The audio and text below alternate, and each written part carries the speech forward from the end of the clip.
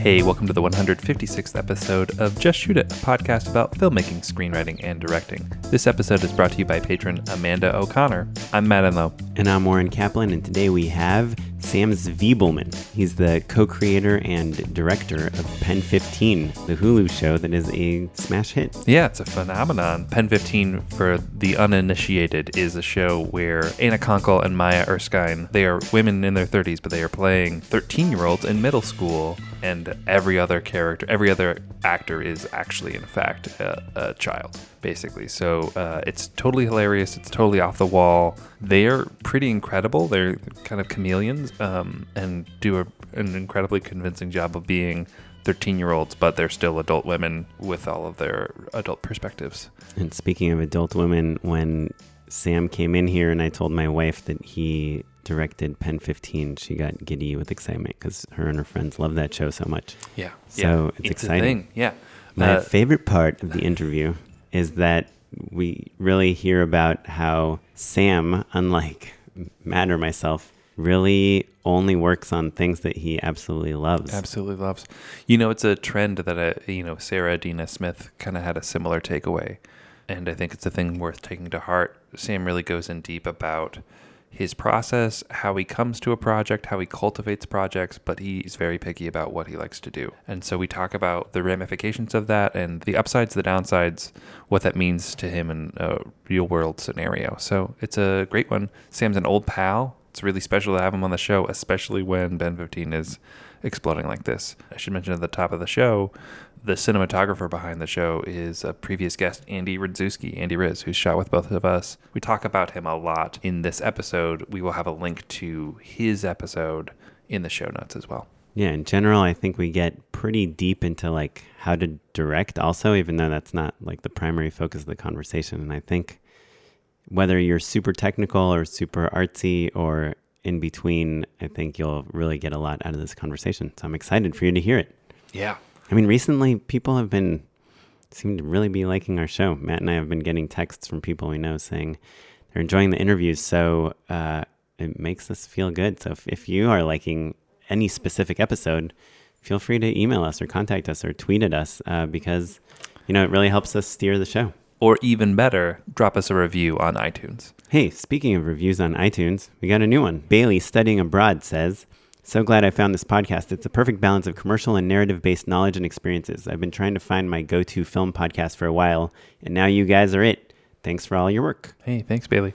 If you're listening, Bailey, and you want some free Just Shoot It stickers, shoot me a message on Twitter or email me, and I'll mail you some. And that goes for anyone else who is posting a review. Just shoot us an email at JustShootItPod. I'll send you a few stickers as a nice thank you because I've got a bunch of them. That's the sort of commitment I have and how badly my wife wants these stickers out of our apartment. We have so much to talk about personally, but I think Matt and I are going to do an episode just about that because we have so much amazing stuff from Sam Zvibleman. But before we talk to Sam, I think it's worth reminding everyone that we have a Patreon page, patreon.com/JustShootItPod. If you want to support the show, throw us a couple bucks. $1 a month means a quarter an episode. Surely the show is worth that much to you. Maybe it's worth $4. Maybe it's worth 20. We're working on some very cool swag coming down the line. Patreon is the way to be the most plugged into our community and also shows your support in a financial way, which is a pretty big deal for us. It keeps the show afloat. We're investing a lot in the show lately, and it's thanks to the Patreon. So if you want to help pay Jay, our editor, she's been editing every single episode for kind of a while now. We're investing more in outreach for the show, a little bit of marketing, all of that hosting, all of that stuff adds up. And honestly, the Patreon has given us the freedom to experiment in ways that are really exciting and are making the show even better. So thanks. Well, without further delay, let's hop into our conversation with Sam Zvibleman, pen15. So Sammy Zvibleman, welcome to the show. Thank you so much. Thank you so much for having me. It's so fun. Old pal, right? Yeah. So Sam, you most notably right now, you're the co-creator and director of 4 episodes of pen15. But before that, what's your resume? Give us the IMDb. Well, this is the first show that I co-created, and it's the first show that people have seen.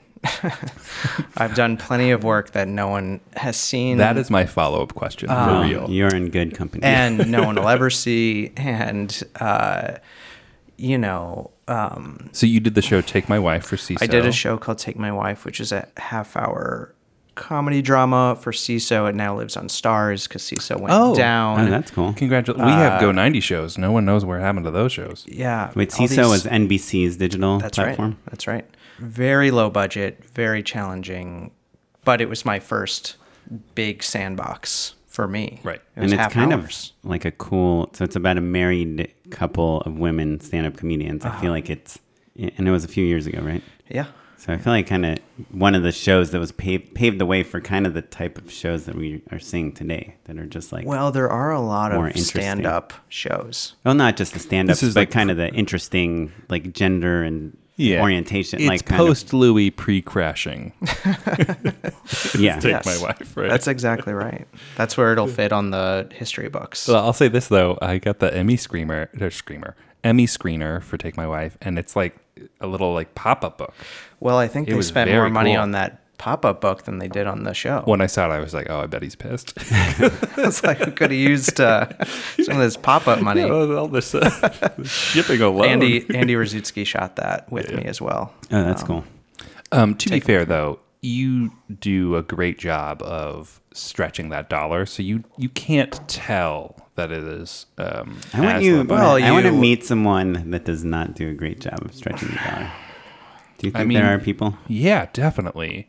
I know because I work with Andy enough. I have a sense of like what you guys didn't have on those shows. Because you'll be like, oh boy, I'm so glad I have this on my commercial for Miller Lite or whatever we're doing. And you can't tell, I guess, is what I'm getting back down to. Well, you know? it does create a set of rules that you can then be creative within. For it just instance? makes you. Sorry, what? For instance, what do you? Yeah. I'm trying to think of something specific, but Maybe you have like a limited set and you have to shoot it in a creative way or something. like certainly, you're not going to see any cranes. We're in tight, real locations, so there's not a ton you can do with wide shots. It's just an overall approach to things, right? You're throwing things out before you even. You don't even allow yourself to imagine Right. what a bigger scope would be. Right. But, I guess that's all I was used to up until then. So it feels very natural. Like it's okay. Right. I just wish it weren't so stressful. And you're working people hard. Yeah. And you're taking people like Andy or people you've worked with and asking them to break Push. their asses Yeah. again for you. Yeah. But you're working on something that you feel is good. But you have passion. So yeah, I care, I wouldn't be, cracking the whip if I didn't believe in it. Which is what is something that Matt and I were talking with you about before we started recording, which is like if you choose a project that you're like super stoked about and passionate about and everything, it's like, it's not that you can pay people less or whatever, but you can kind of be a team making like something that people will like, as opposed to everyone knowing the script's not that great or the talent's not that great, or, in commercial world, like the client is not letting us do all these cool things for legal reasons. Yeah. You hope that that's infectious. And if you believe in one another and you know that you're going to have other work together and you're going to want to prove yourself in the trenches together, then you're going to show up. Or if you've let them down and aren't doing that, then they can smell that too. Like if Andy felt like I was phoning it in, that would give him and his crew a sense that they Sure. can phone it in. Yeah. Yeah, definitely. Are you carrying a lot of your crew members over from project to project? Yes. Some department heads for sure. You've gone to hell with them and you've come out the other side, like Andy many, many times over. Done so much with him and will continue because he keeps doing amazing work and having such a positive attitude. Yeah. I think that's the thing that maybe, not just to kiss Andy's butt, but like in general, crew members. He deserves it. Sure, fair enough. But, attitude goes a long way, basically, is what it comes down to. And so when you find people that you gel with creatively who also, engender the same sort of spirit, then you can accomplish incredible things. Yeah, you hold on to dear life for those people. You show up for those people because they're going to need help too. You know, like let's say you believe in someone and they have, and you want to work with them for your whole life, or you can just sense that, which I have over my short career. And they have like a script that they want you to read or something. You're going to make sure you're bringing it just as hard and giving feedback and helping them because they've done it for you, or you're going to want it from them. And it's just going to be a lifetime of that, hopefully. Yeah. I'm curious, have you guys ever worked on something where you don't love the script? I mean, I know you have, Matt. Have you? Oh my God, so many times. I don't think I ever have. Not in the directing role. I am very picky, and sometimes that sometimes There's that makes a it lot of hard. spirited debate. There's got to be either I love the script or I love the people involved. Have you ever taken a job for a paycheck? I took a writing job for a paycheck. I took a like a studio feature film writing job. Oh, I don't think I knew this. Did you tell me that? No, I had it was a kind of a studio comedy that it was a great opportunity. It was like a real paycheck, a studio job, an opportunity to prove myself in that space. And I write, so it was like an opportunity to grow that. But it was not totally the right fit for where I was at creatively. And it was a totally fine experience, but I don't think I want to do that again. How did you get that job? They read your specs? Yeah, it was a spec script, and then they were like, "Oh, this is great. We don't want to do your movie, but can you do that 2-hour movie?" And so you pitch on it, and then I don't know how I got the job. I faked my way through it. I was like, "Yeah, I think it'll be something like this." And they're like, "Great, we want you to do it." And I was like, "What? Really? No, don't hire me. I don't know what I'm doing." Right. Yeah. And I did it. And but as far as directing, I don't think I've done something that I didn't really love. Yeah. That's I don't think I could. Crazy to me. But I've been you don't very do poor. commercials. You don't do. No. Yeah. So I want to get back to this very poor thing because I think that is let's interesting. talk about that. Right. Because I'm very poor. I think that it is easy, But not anymore. I mean, there's billboards for your shows at LAX. That's where the money is. I'm desperately drinking your wine right now, sure. just guzzling and Is eating that why your you asked me chocolate. if you could shower here after the podcast? Yo, you got an Airbnb back there? Airbnb back there? You didn't even eat any of the chocolate. Just have one piece. It's pretty good. I'm gonna have that chocolate. So we've known each other for a long time. You're very selective, and sometimes people don't talk about like having financial support, right? Even on the show, sometimes, we have a hunch maybe that somebody is got hooked up by their uncle or something. Yeah, somebody's got a rich uncle or dad something. And I want to say, like, everybody gets dealt a different hand, and like, if you know someone who's wealthy and can kind of support you or finance your first film or whatever, go do it, right? Like, awesome, right? Like, no one begrudges you. The only thing that I would begrudge is like not seizing those opportunities, not taking advantage of it. We went to school with David Ellison, right? Like, one of the richest people in the world, but it's fine because he's making Larry Ellison's son, yeah, and he's making He's a Fallout. filmmaker? Well, he's a producer. Oh, Yeah. okay. But he owns Skydance. He founded Skydance, right? So like all of the Mission Impossible movies, for instance, are him. Like, he's in cahoots with Bad Robot. So like, he could have just like coasted for the rest of his life, but he's making the movies that he loves. Great. Awesome. But I think sometimes money is such a integral part of survival and filmmaking. You can't just like make movies alone in your room the way we wish we could. Do you know what I mean? If writing the script was the final thing, then great, that would be incredible. But that's not really the case for all of us. And I think you're such a fascinating person because you've made real sacrifices, right? You've been broke before, but it paid off. Do you know what I mean? Now you've got billboards for the show that you created. Yeah, all over Los I Angeles. think about it. It feels surreal because I spent my entire adult life not going out because I couldn't afford to get a drink with my friends. And then, of course, they are nice, so they'll say, well, we'll get you a beer. But there's only so many times you can do that before you feeling are like... a good hang, as they say. Like, you don't, like, I don't want to do that. And you feel guilty every time you go out for dinner, and you can't go on trips that people are going on.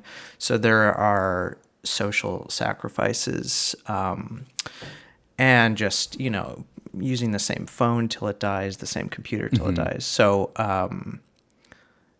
it's either insanity.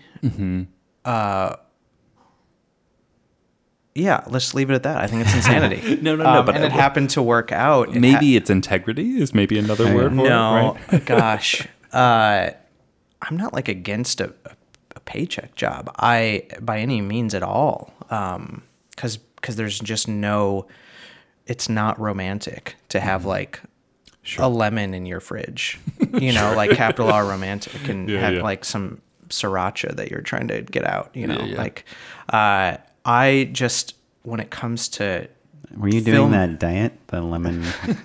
Yeah. It's called the integrity diet. I think I worship filmmaking a little too much to the point where I can't do something unless I can totally see it or think I can do a really great job to it.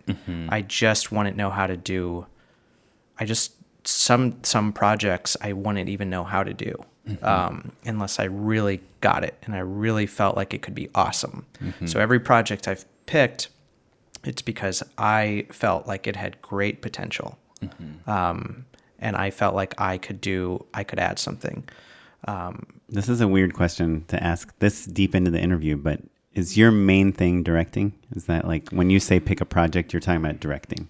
I write, but I think my passion is for the putting together of a film, like the making, the editing, the mise en scène, for lack of a less douchey term. Show running, kind of. Just, the sculpture of it is what has always excited me the most. But I come from writing, and writing is involved in directing just as much. But I get really excited about the filmmaking side the most. Yeah. I mean, there's a rush to just being on set and like collaborating with people and like watching it all kind of come together. Yeah, like solving something in an edit is fun too, or getting that location that you I actually don't love shooting or prep. I like when it starts to work in the post. Sure. And I'm like, it worked okay. Yeah. I'm like, that all like is the sequence is fucking working, and it's like moving and it's like makes you feel something. But all the stuff leading up to that is so stressful. There is sometimes you'll get the sleepless night where you wake up and you're like, is that gonna cut? Is that gonna work? The good thing about directing on a show that you were a creator on is no one's over your shoulder. No one's telling you that's not what our show is. So I could do whatever I want, whatever I wanted. However, there's a lot of pressure to that. But you have your co-creators also, right? Yeah, but they're the actors, so they're not really seeing what I'm doing. They're not on the monitor. Not necessarily. So you're talking about from like a technical point, like a camera. Like the approach to the scene. For example, we had this scene at the end of the season where a group of these 13-year-olds are taking photos. They're getting ready to go to a school dance.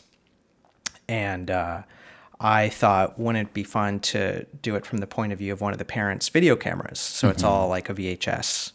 And it's not written like that in the script. It's just, it's just a scene where you're getting ready. But this was my approach, and I was like, oh my God, like what if this doesn't work at all? What if they stands hate it? out? Yeah. What if they hate it? Or what if it just doesn't work? Or what if it's very distracting to what we've shot before?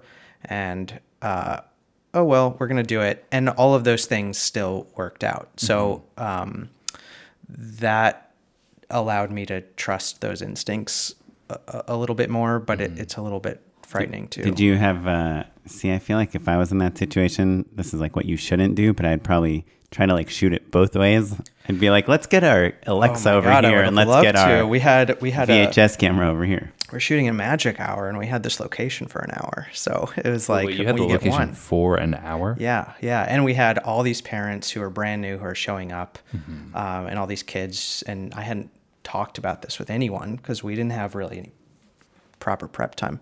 So it's just me shouting to everyone what we're going to do. Literally, it was a very intimidating experience of 60 people looking at me just saying what we're going to do. Right. But Like, at that point, you we had thought no you were time. going to shoot the scene one way, like we've Yeah. been shooting the rest? Nope. Yeah, It's and something to totally the different. actors Yeah. who didn't know what And- the hell they were doing. And do you start it with like, so I had this idea that it would be cool. You just either.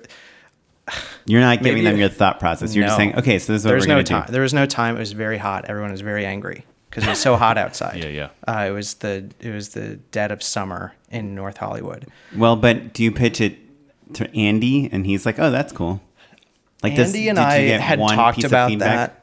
that before, and he was all in. Okay. The one thing Andy pushed back on was, and it was very smart, was I wanted one of the extras who played one of these parents to shoot it, to give it that bad quality. Oh, sure. And he was like, DP's always push let back me on do that. it. And he was so right, because we tried one take.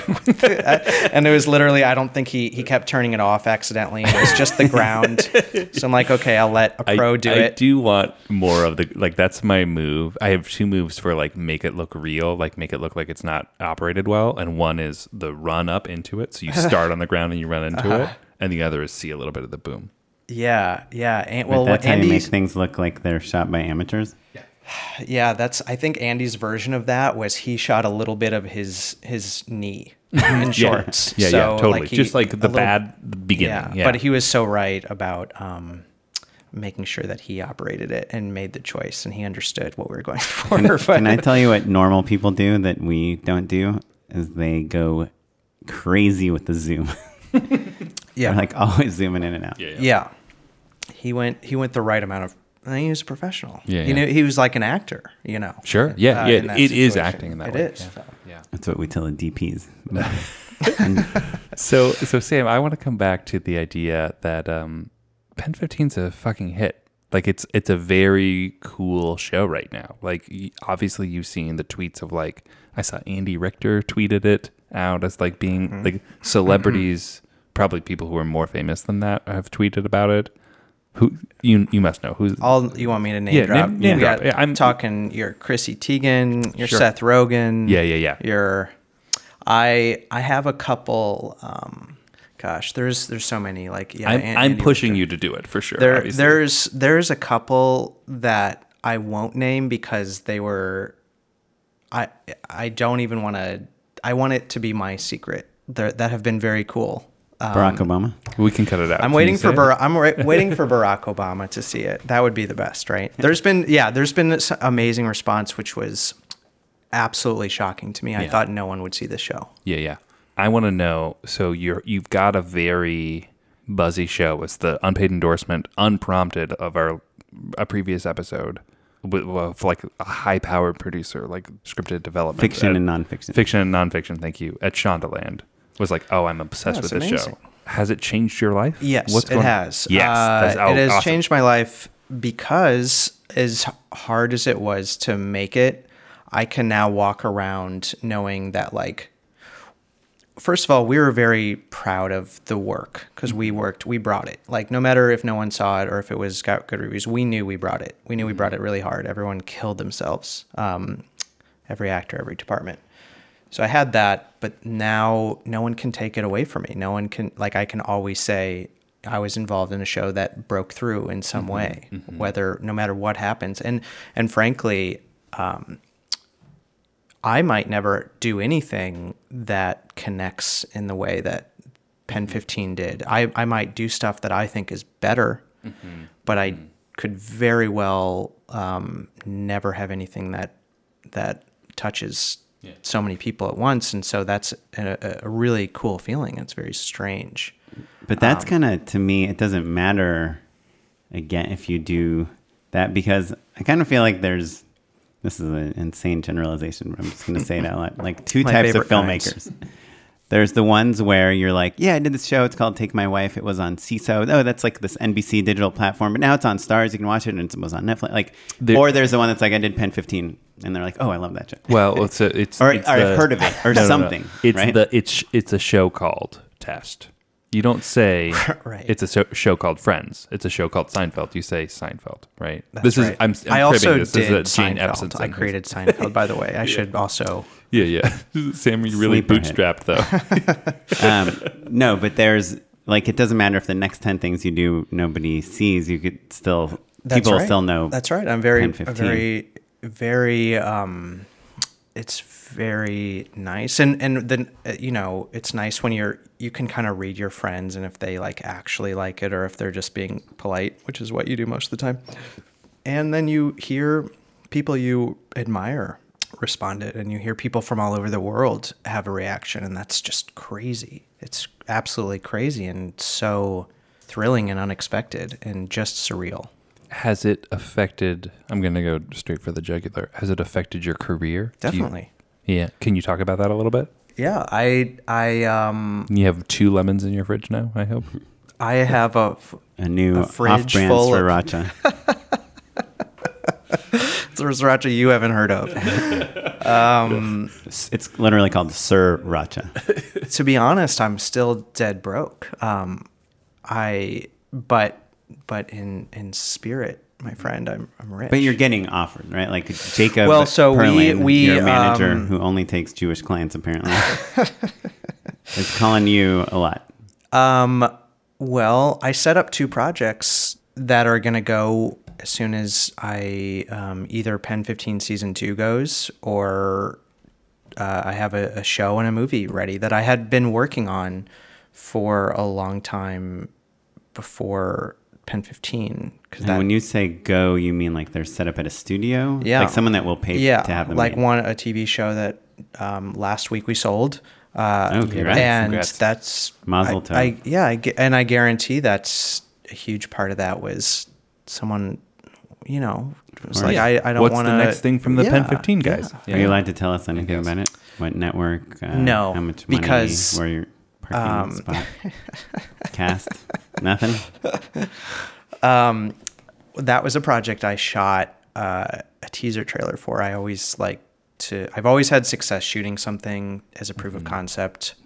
Did you do that for pen15? We did many years ago. Oren is so stoked to hear that because Yeah, because all I do is plan on shooting proofs of concept. he wants to shoot proofs of concept, and we just did 4 episodes with development executives. We're like, nah.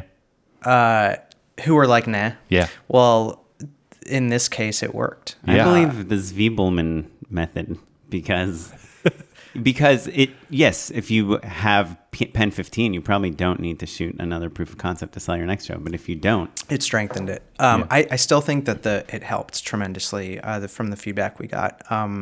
But it was also something where I didn't just do it on the cheap. I made sure the production value is top notch. So like the same value at production value as the show would Definitely. actually have. maybe not quite that level. What about cast? Cast, this is a project that I co-created again with another actress. I do that. So a lot. so the talent that you're presenting the real actual talent. It's not. The one in this case, one. Are you allowed one to tell us actor. the actress? Her name is Tara Samuel, and she is a Canadian actress who I've worked with before, and I can't wait for everyone to discover that she's like the next Tilda Swinton, Big thing, Frances yeah. McDormand. She's closer middle age. She's older. And how do you find these people? Is this like I'm friends with Craigslist actors. I love misconnections? actors. No, Do I go on misconnections? Is that what you said? No, but do you? So you have actors that you're a fan of, and you say, "Hey, let's develop we something collaborate. together." I guess so. Yeah, that Or was do you the bring case with them an Anna and idea? Maya. We all were just hammered out a bunch of, ideas till we landed on one that clicked, and that's kind of how it works. So you like literally say like, "Hey, let's get together in a coffee shop and let's just like brainstorm ideas." Yeah, definitely. It's that kind of fundamental. So it's not coming from like, "Oh, I had an idea that's right for these 2 people." No. It's just letting the idea fairy sprinkle her ideas on us. So it's more about starts with the people. People I think are really talented who I want to work with. Right. And that's always been how I've gotten anything going, is shooting something with them and shooting it, you know, really well, because I think that people don't have an imagination for what it could be, what the potential of a project could look like. If it looks shoddy, they might think that that's what their show is going to be without some more money. So that's another reason I've gone broke, is I've put so much on credit cards to amp up a proper project that I've gone broke on to prove it. Can we dig into that for a second? Yes. What to you is something that's shot well? Is the type of camera, the location, the size of the cast, color correction? What? You know, it's trying to not make something 80%, but trying to make something 100%. And that means everything across the board. Now, I certainly can't afford all of that, like a sound mix and a proper color section, but I will go as far as I can before people are like pumping the brakes and being like, no mas, or you're not paying us enough. So I will. But you'll get like permits and. But it's all all that stuff. Well, locations I've been stuck with, like, you know, that's the one thing I can't afford. Stuff like that. Right. But I will edit myself, and so that makes it easier. And I'll know what I'm shooting. I'll know I've written it, and I'll be able to shoot it, and I'll be able to edit it. And are you picking scenes that are within your budget, or are you like, yes. Well, you know what, I've got this football scene I really want to shoot? I'm shooting within a reasonable budget for sure. But yeah, I mean, you just try to push it in every way you can, and I think that's the thing that's paid off. And are you trying to like show scope with these things too? You're trying to show the world and the tone, and just make it kind of kick ass. Like for like the show that I just went out with, it's a 1-minute-long trailer. It's very short. It's very digestible. It's not a whole. They don't have to sit down for very long. It's got a good little song in it. Hopefully, I'll be able to talk about that one soon. But you know, these things take so long. Sure. It's like. Lawyers and things. Stuff, yeah. I feel like they do one letter at a time and then send a pigeon out with the next letter, and it's. And do you already have like your Facebook post ready to go, like as soon as the news is in public? Like, I've deleted my obituary? Facebook. Facebook. Too expensive. Yeah, you have to get rid of something. It's too expensive. But yeah, I think that's been my strategy, is like go after things that I know I can do a great job with people that I think are great, and do it very well. And sometimes it takes a really long time. But now it's starting to bear some fruit. And it's either reinforcing my insanity and or it has nothing to do with what I shot. And it's, it could be any number of reasons. It's funny because I think we had Carrie Galogoli on. I mean, she said the same thing you're saying, which is a proof of concept 9 times out of 10 is a shitty version of your project. Yeah. So you're just saying I try to just not make the shitty version. Yeah. Because if it did not turn out, I just would bury it and just choke the losses. Right. So how? Because I always have a hard time, even like in smaller stakes circumstances where it's like, okay, I just shot this thing. Where do I put it on my website? Do I put it on my website or not? And I'm always sending it to Oren. I'm like, is this actually good? Like, I can't tell. And you have to be really hard on yourself. You have to be really honest with yourself. I just had like about a whether it's good or not. typed out email that says no. Actually, Gmail suggests it. No, you should just pack it up. Just go find a house in Portland. They should have like a Hollywood version of Gmail suggestions. How is it just your own internal barometer in terms of if it's good? I mean, I really. Yeah, I suppose it's instinct. I just really believe in the person I'm working with, talent, and I just won't stop until it's good. Like, and I don't do a lot. I don't do a lot of stuff. I don't shoot a lot. I don't take on I don't do these. I don't have enough for a website. You know what I mean? Like, I don't have a massive amount of footage. I just really hone in on exactly the project I want to do and like relentlessly chase it. Yeah. I think maybe we talked about this with Andy on his episode actually, but you guys have a thing you call bold choices. Do you want to elaborate a little bit on when you think of that's kind of your guiding philosophy, right? In terms of, I mean, that's an Andy phrase. Sure. But it's nice. Bold choices. It just means, Andy talks a lot about how there's so much stuff out there, 600 shows at once, that many movies, whatever. How do you stand out? Mm-hmm. And how do you make something just feel different? That's what I want to do as an artist, is do something that hasn't been seen. And B, I feel you kind of almost have to trust that that's what people want. Mm-hmm. And a big part of that is you can take the anecdote about shooting on VHS tape. Mm-hmm. That's a choice. Maybe I don't know. That doesn't sound very bold. I mean, sure, but it is not it's just standard coverage. It's right? not standard coverage. Standard coverage. In pen15, there's so much that happens at Anna and Maya's locker. Mm-hmm. Okay, so we're shooting, the 10th episode at a locker. And how many ways can you shoot two people in front of a locker? 5. And it's 5. That's right. And so I was like, man, there's got to be a 6th. And inside the locker. Didn't think about that. And it's inside, and it's Andy getting inside of a locker, stuffing him inside a locker. So I'll just be craving, I'll be dying inside if I have to shoot it the same way. And so, okay, well, what if Maya opens her locker and we're on a close up of her on her mirror and she's singing to herself to start the scene. And so we'll do it that way, just to, even if that doesn't land in the scene, to kind of get the creative juices going and feel like we're at least trying to do something different. So yeah, and it's nice to have someone who's one of your main collaborators who's pushing for that. Can I ask, when you are in your brainstorming stage and you don't want to shoot a locker in the normal way, like the boring way, do you watch other stuff? Do you try to reference things? Do you get inspired by other locker scenes?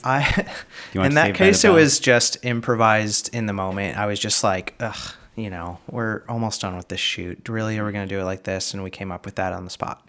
And then I have a lot of, I rewatch the same movies over and over in my life. So Andy is used to me sending him lots of clips of Martin Scorsese movies, or, the same, he knows my taste, and I'll just send him videos.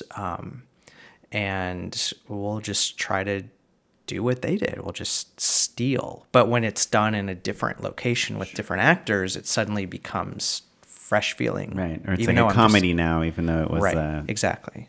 Right. Yeah. It's a Scorsese film. Yeah. So I'm just stealing, but it feels different because it's within a different form. Yeah. I heard they're going to make that illegal soon, so...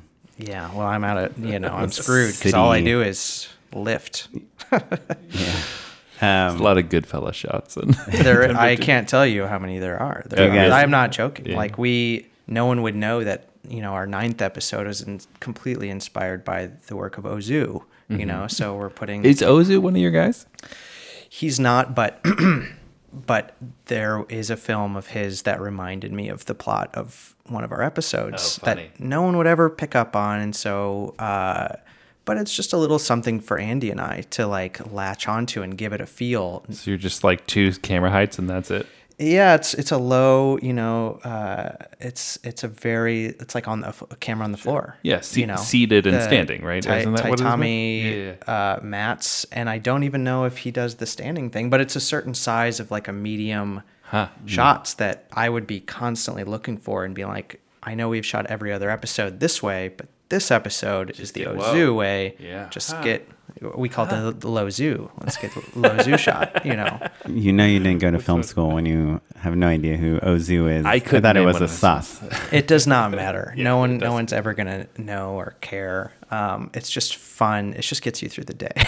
Maybe it gives you something different. Yeah, no, that's awesome.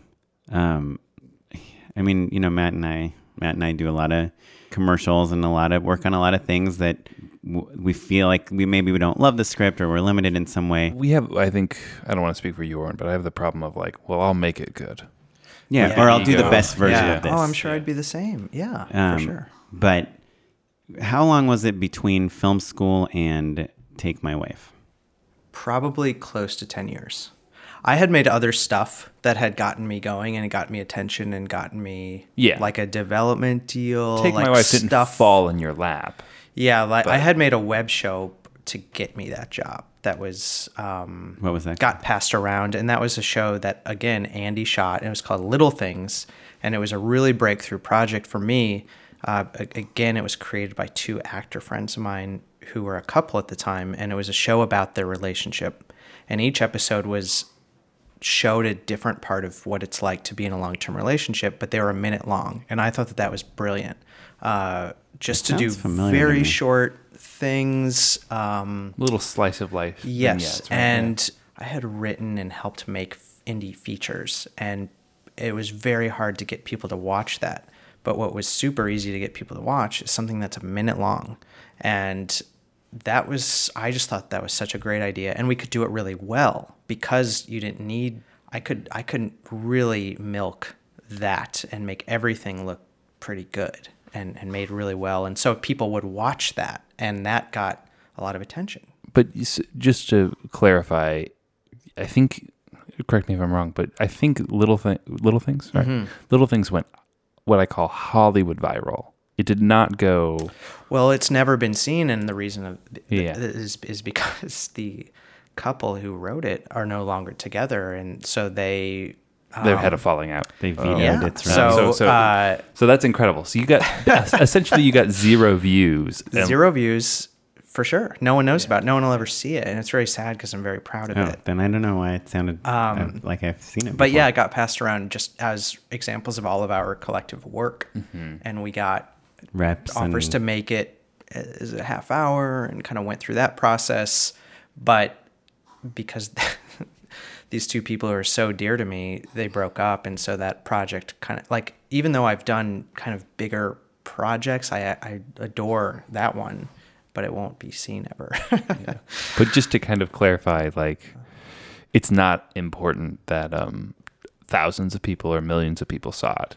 It's just the right people. The right 200 people saw it, right?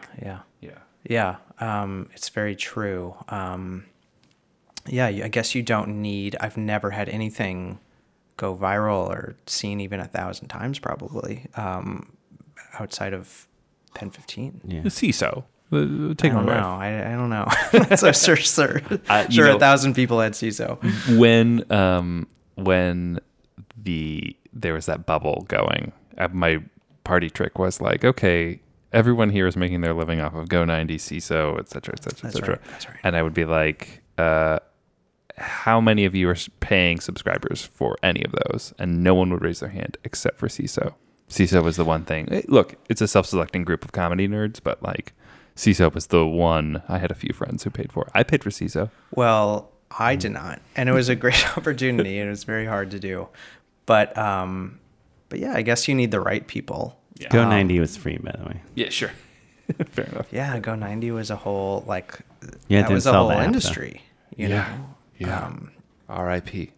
R.I.P. Let's pour one out. Well, I guess what I'm kind of getting at in a roundabout way is that 10 years of 10 years, and you have things that kind of questioning you, and broke through to Hollywood, and you got people are interested in you, but your grandma is still saying like, I looked in the entertainment section of the newspaper and there's nothing about you. Yeah, you talked to my grandma as research before this. I think all our grandmas say that. It's you have people who are doubting you in your own family, and people think you're crazy, and you think you're crazy, and so how do you keep going?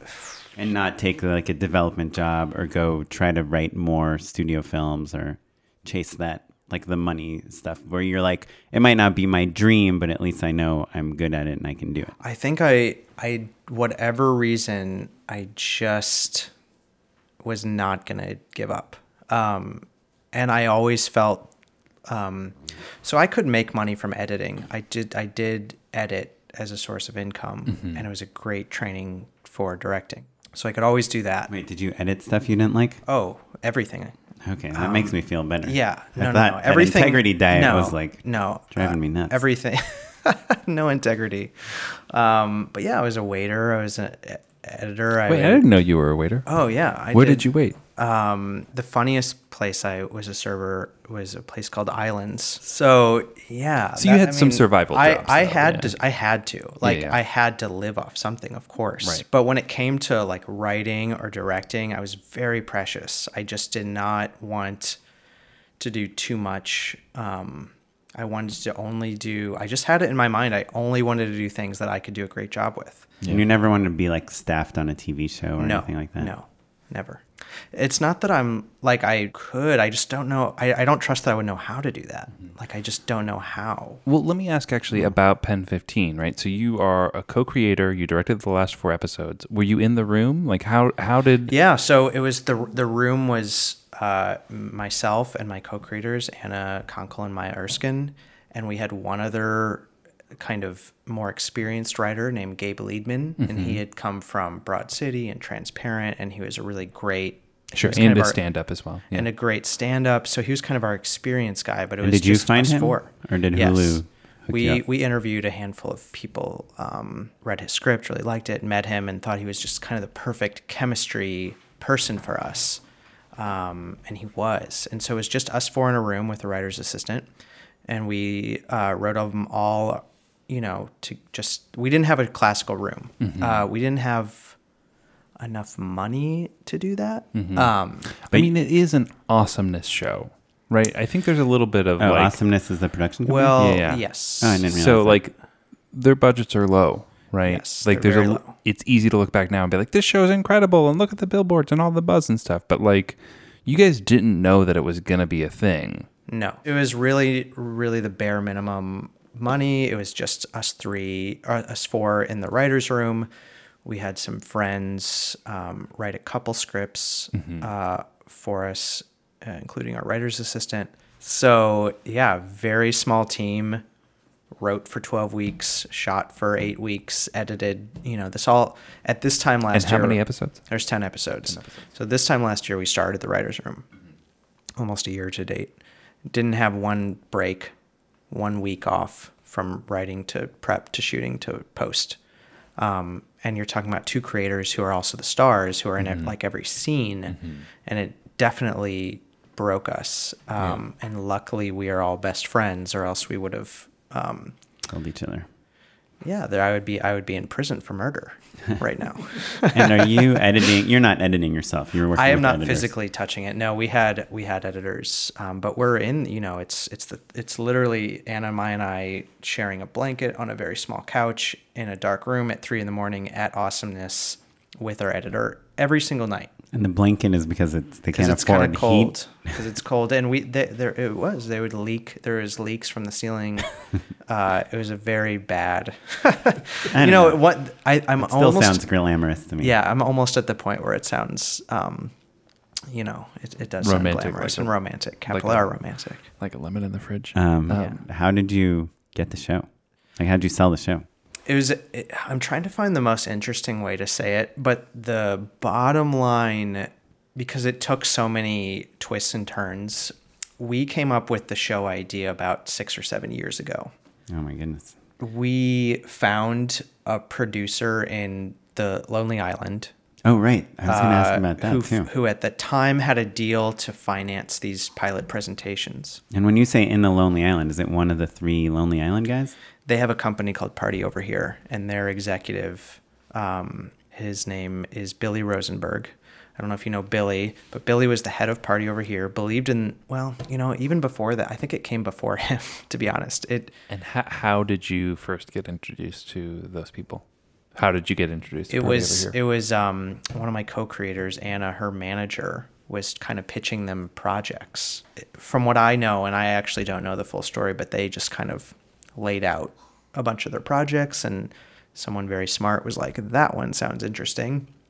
They gave us money to shoot, and that was 5 years ago, and we shot a thing. And is the conceit of them playing 13-year-olds in the logline? Yes. It was always that. It was always that they were going to play middle schoolers surrounded by other real 13-year-olds. But then we shot the proof of concept, which further showed, okay, this isn't a sketch. This isn't Jemay. This isn't Wet Hot American Summer. This is like Dawson's Creek, except we're aware that they're not really 13. And like rated R. Right. And so shot that, pitched it to everyone. Hulu was interested. They ordered scripts. And when you say pitch it to everyone, Lonely Island takes you around to pitch to everyone. They weren't like in the room with us. Like it was just the three of us, me and Maya again, going around and pitching it. People had seen the pilot presentation. Had Take My Wife come out since then? No. So this was well before.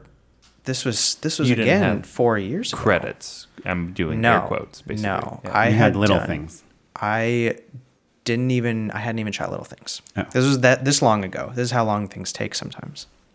So we made it. Hulu bought it. Then years passed where we all take jobs, and people are changing jobs. Something about studios fighting over who owns it. Regime changes. Wait, Hulu bought it like 7 years ago? They bought it probably 4 years ago. Oh, wow. 3 years ago. It cut to like a year of lawyers working out contracts, all of us having to take other jobs, or not having to, getting other opportunities, being lawyers fighting, business affairs, people fighting over who owns the project or how much everyone would get. And then we got a call that Billy Rosenberg, who was our producer, is now the head of comedy at Hulu, which was kind of this amazing coup of like him selling the show to himself. So he said, okay, let's go. We're going to go do this. We wrote a couple episodes. That was our deal. That makes so much more sense. And then they're like, okay, now you can go straight to series based on these two scripts. Can I ask a really dumb question? Like, how are you so good at writing comedy half-hour TV shows? How am I? You, the three of you. I don't have an answer to that. I mean, that's like, have you done a ton of it? No, I mean, we had a lot of.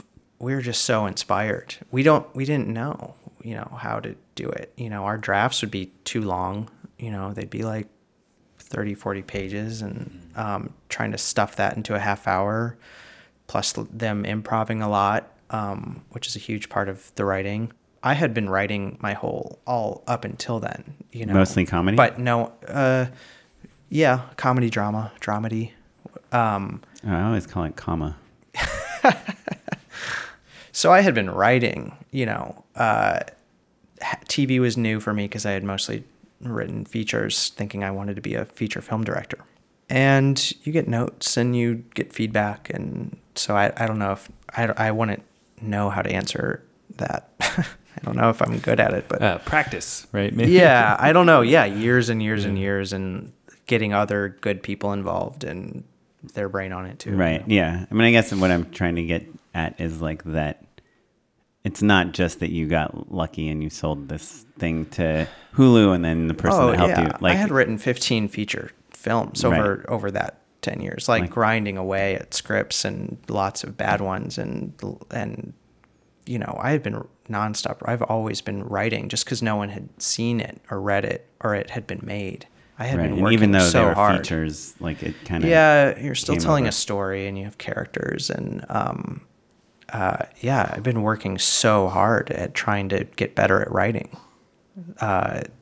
through that time, and so it feels like it's out of nowhere. But to me, I'm like, man, I've been cranking it out and grinding for 15 years. And your co-creators also have been writing forever. Yeah. Cool. Yeah. So then it went. I mean, that is a real stroke of luck, right? Because I feel like...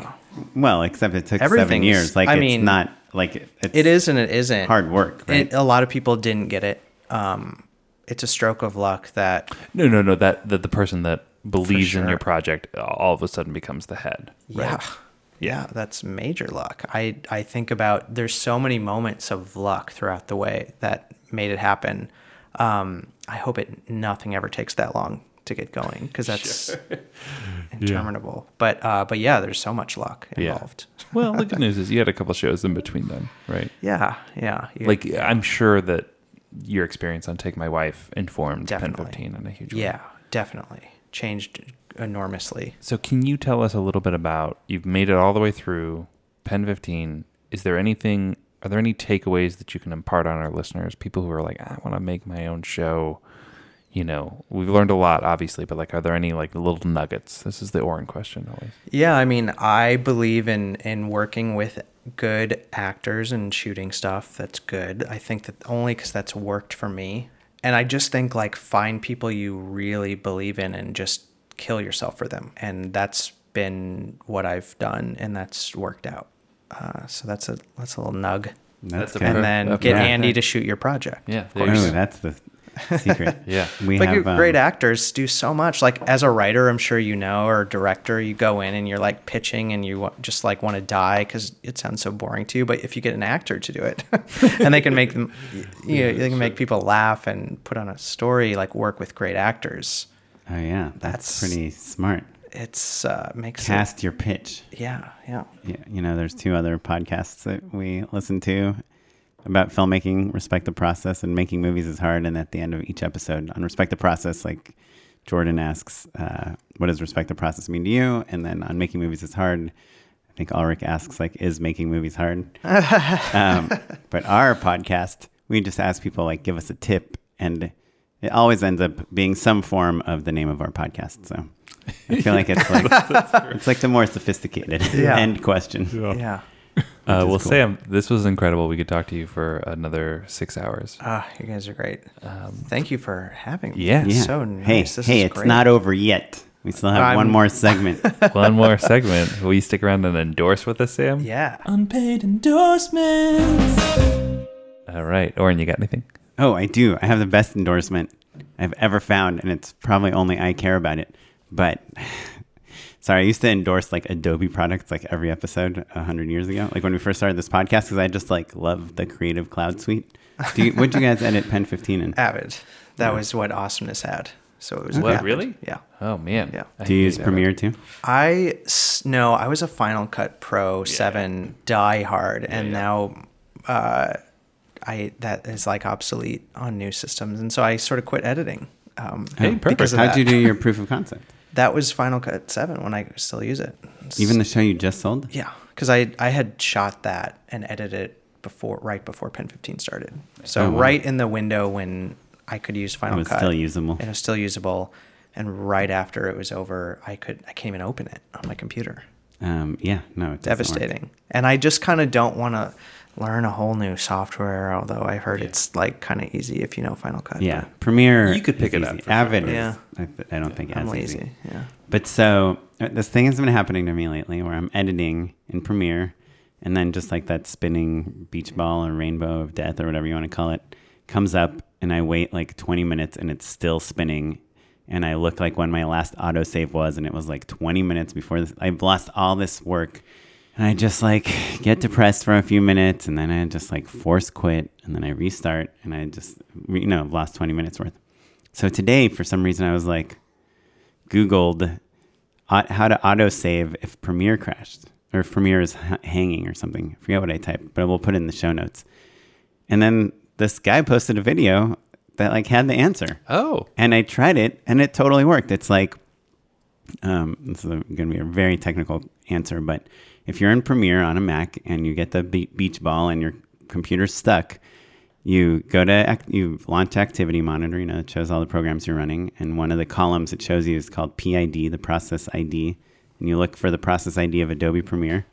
And then you go to the terminal, and you type in sudo, sudo, space -kill, space - all caps SEVG.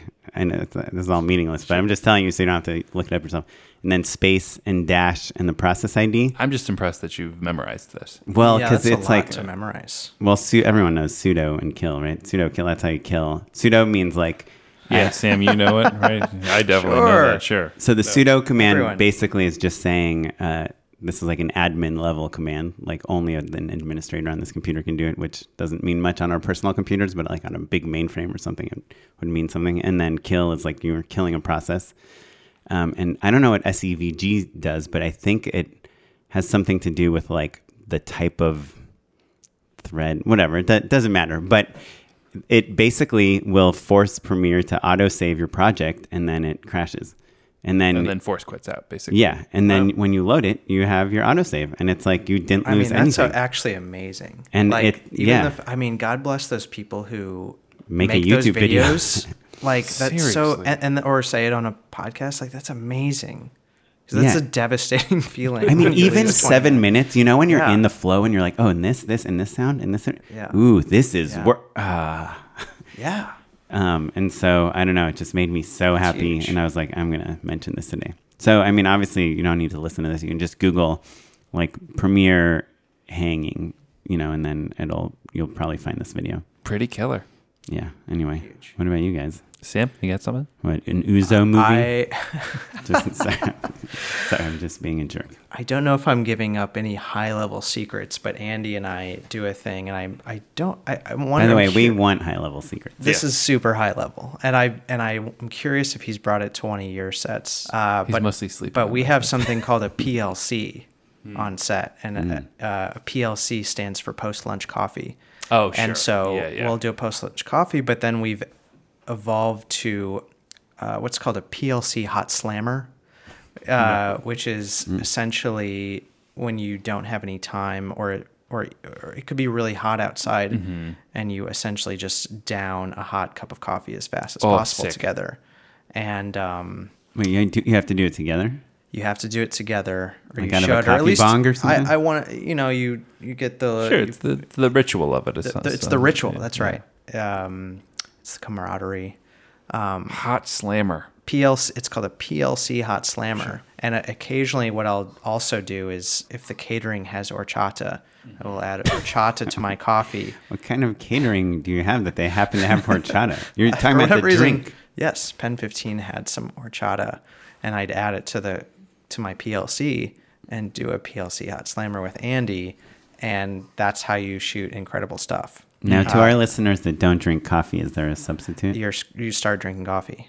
Yeah, that's good. Get your life together. I don't know how people work on sets, work 12-hour days plus commute times, and don't drink coffee. I mean, there's Red Bulls, I guess. Cocaine as well will do the trick. I think that's gone out of style. You know, I have it's not a PLC hot slammer, but if you can get espresso on set, or if you can get like cold brew, and you want to cut it with something, I will throw it into a lemon LaCroix sometimes. Whoa. Oh, that's disgusting. I know that people find it disgusting. Wild. I get razzed for it sometimes, but sparkling water is incredible with coffee. Oh, yeah. No duh. I forgot about your... And a lemon twist is also great. This is high level. Yeah, so if you're at a horchata, throw an espresso shot into it. Try it. Because you're also trying to just like make it so that you don't scald your throat, right? But I'll sip it all day. It's the taste. Yeah. If it scalds, even better. It gives reminds you of the coffee the entire afternoon. Yeah. It's just like, I'm ready to go. Yeah. I feel like there's 2 tips we give listeners. Number 1 is move to LA, obviously. And number 2 is drink coffee. I feel like, and if you counted tallied how many tips we give, what tips we give. No joke. Maybe that top 2. We just did. We should have mentioned it at the top of the podcast, but we just both contributed to a No Film School article where you like you give tips like, oh, here's some top level directing tips, and mine is drink coffee on the way to set. Yeah. Oh yeah. Like before you get to set, because then you're ready to go. Yeah, that's so good. Well, my unpaid endorsement. Do you guys know Letterboxd? Have you seen this? Yes, I do. Is that the film? It's like it's a film social network. Yes. And I'm having a good time with it. It's real fun. It's basically just like, it's like Facebook, but you're only like looking at the movies that you're basically tracking movies that you watch. You can go back and like add all of the movies that you've, watched your entire life, or it can be from this point forward. And there's fun ways to kind of sort it, like, oh, how many movies have I watched this year and from what eras and all that stuff. And then also people post reviews. And so it's just like a fun way to keep track of what you're watching, which is always kind of pleasurable. And also, hopefully, I'm hoping that it will motivate me towards watching more movies, because I think that we're, as a culture kind of shifting into watching TV, which is also great. No offense, Sam, or us. None taken. I'm a film guy. You're a film guy, yeah. But so like Don't watch my show. I want to go back into. I only watch commercials. So Letterboxd, no E at the end. Letterbox with a D. Well, Sam, how can listeners find out more about you? Where can they keep track of you? Well, I suppose, I'm on Instagram. You can look up my name. Watch pen15 on Hulu. That's me, more me than anything. We'll update listeners as your stuff comes out, Sam. It was so great to have you on the show. Thank you so much for having me, very much. If you want to learn more about the show and the things that we talked about, you can go to justshootitpod.com. We'll have all the show notes there. You can follow the show across all social media. You can see pictures of this podcasting setup even. And we're doing a better job of interacting with you guys, kind of like dropping questions, learning more about what you want and what you like to hear. And you can follow me at Mr. Madden, And I'm on Twitter at SmiteyPyleg and on Instagram at OKaplan. Oh, Kaplan, my Kaplan. This episode was edited by Jay McCullough, produced by Madeline Reswatt. Our webmaster is Ewan Williams, and the music you're listening to right now is by the artist Jazar, provided by the Free Music Archive. Leave us an iTunes review if you get a chance. We appreciate it, and we'll catch you next time. Thanks, everyone. Bye-bye.